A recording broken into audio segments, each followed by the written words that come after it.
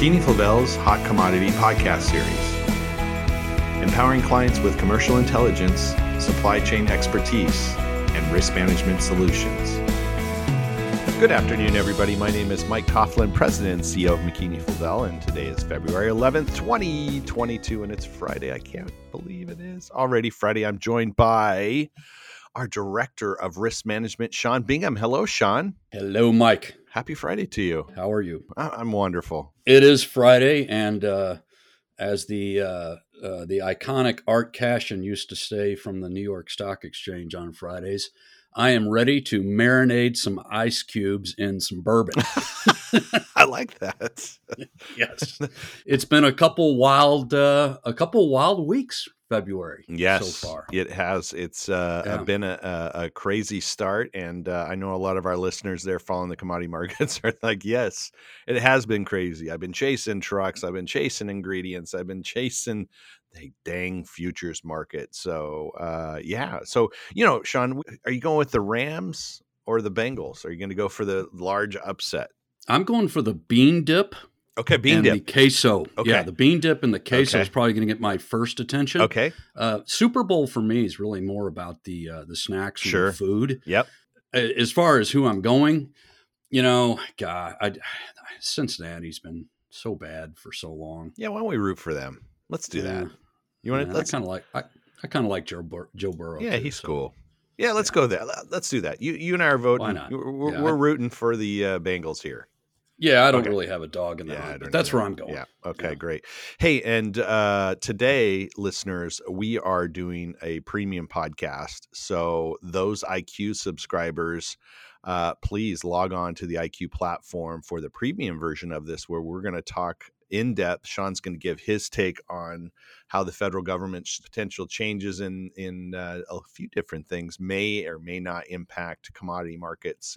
So go ahead and listen to the extended version here. But Sean, we've been doing this Inflation Station series, and I thought today we'd kind of go a little bit different and kind of get your take us down maybe memory lane, a little bit of history about education piece on the economy, the feds, and commodity markets from your perspective. And then I think at the end, for the premium version, we'll wrap up what do you think is going to happen.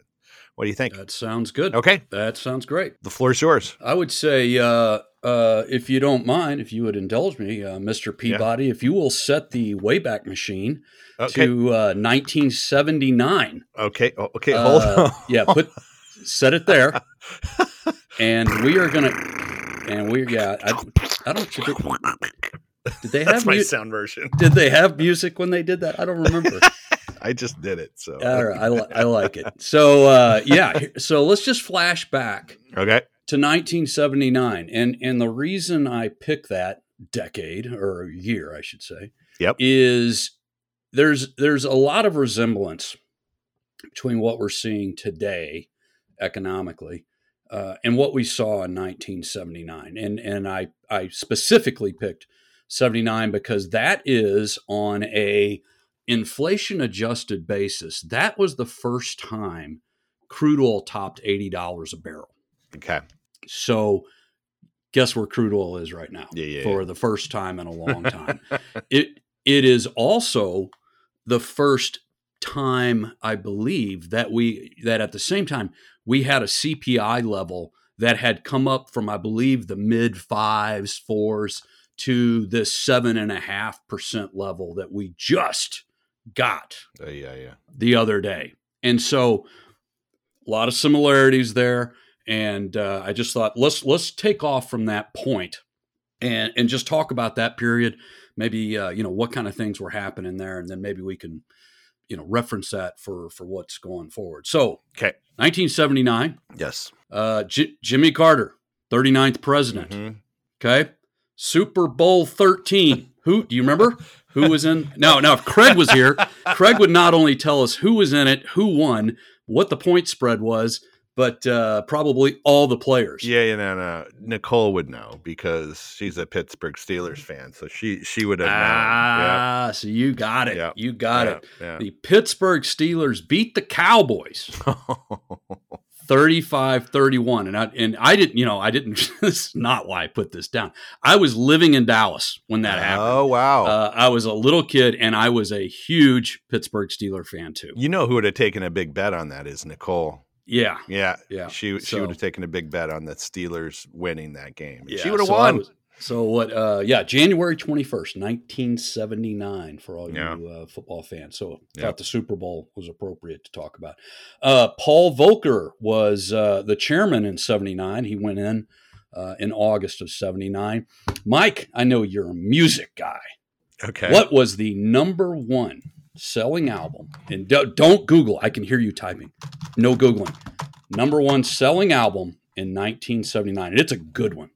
You know what? I feel like going either rock or I feel like even doing like Wings or something like that, Paul McCartney kind of thing. But I'm going to go, I'll do it. Styx. I'm going to go Styx. Styx. Okay. Don't think that was in the top 10, but it may have been. Boston. Styx local band as far as I know. To Chicago? Chicago band, yeah. The Clash, London Calling. Oh, iconic yeah, album. That's impressive.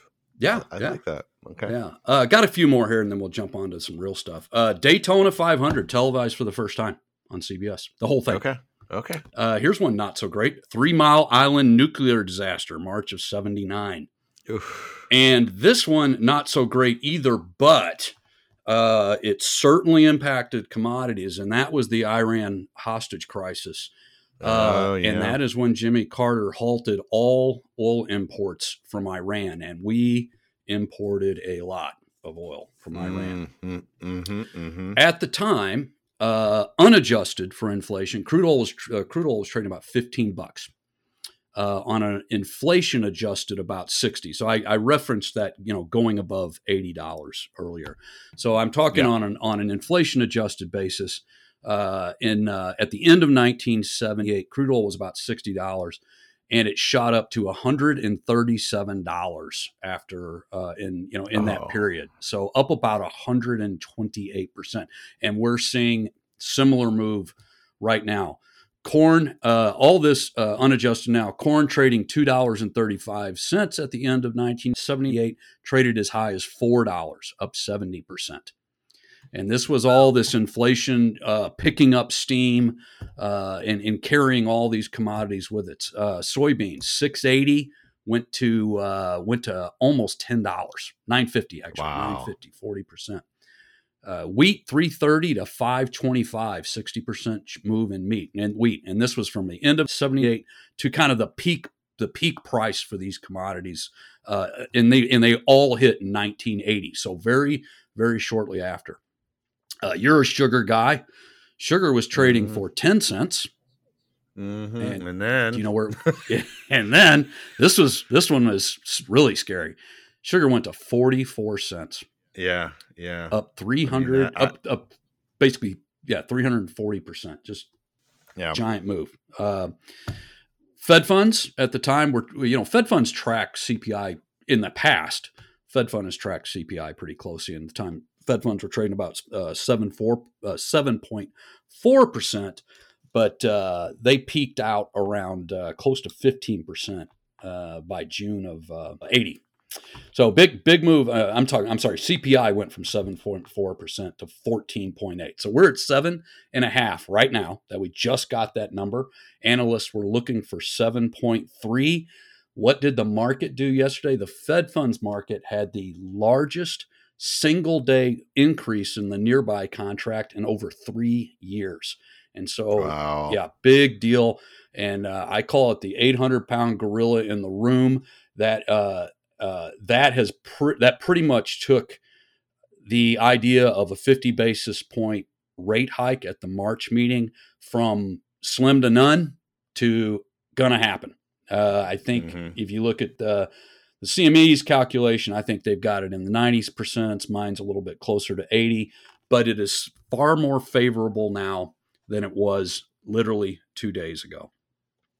Something else we would look at: unemployment. Unemployment prior to that inflation period was running about 6%. That was pretty normal back then. Shot up to just under 11%. Took a little longer. Took to about 1982 to get there. One thing that is not similar, unfortunately, is our debt. Debt to GDP back in 78 and 79 period, about 32%. Today, we're at about 125%. So, yeah, that's not good. That's not good. So, a lot of similarities about what was happening back in that period and what we're seeing today. Volcker came in and put the hammer down on. He did a few things. He actually got us away from a kind of an interest rate target and more of a money supply target, because that back then the money supply was far more watched. Nobody really watches the money supply that much anymore, but back then that was a big measure. And I remember the market being on the CME. Everybody, when the money supply numbers came out, it was kind of like the unemployment figure days. You could not miss that day, no matter how late you're out the night before. You had to be there for the money supply report. So Volcker put the hammer down, raising rates, and took them from about 7.6% to almost 20% in pretty short order.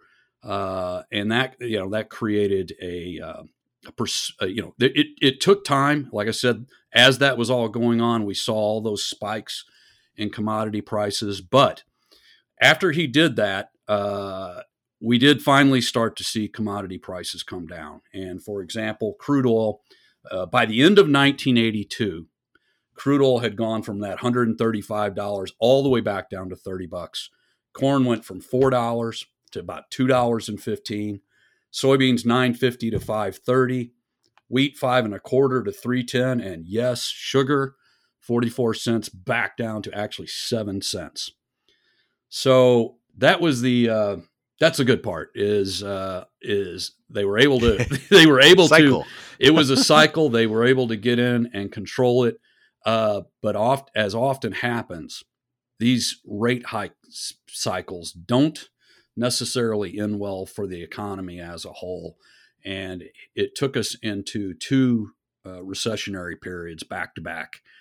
And that was part of that unemployment going up. But that's kind of a history of what happened back in that 79 period that we were looking at. And so I think for our premium guys, we'll talk about what lessons we might take as far as what could happen going forward.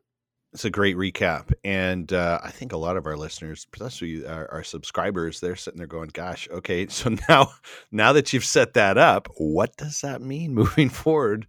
Because you do have a little bit different, some similarities, but some things different. So premium subscribers, keep listening, and we'll do our extended version. If you're not an iQ subscriber and you want to be. Why not?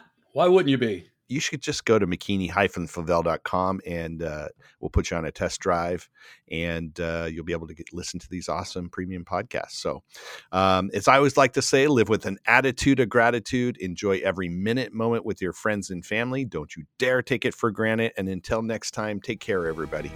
That concludes this podcast episode. For expanded commentary and more detailed information, log on to McKinney-Favell's IQ Ingredient Intelligence platform and listen to our Market Insights podcast. If you're not a subscriber, visit McKinney-Favell.com for more information. And as always, follow us on YouTube, LinkedIn, Facebook, and Twitter.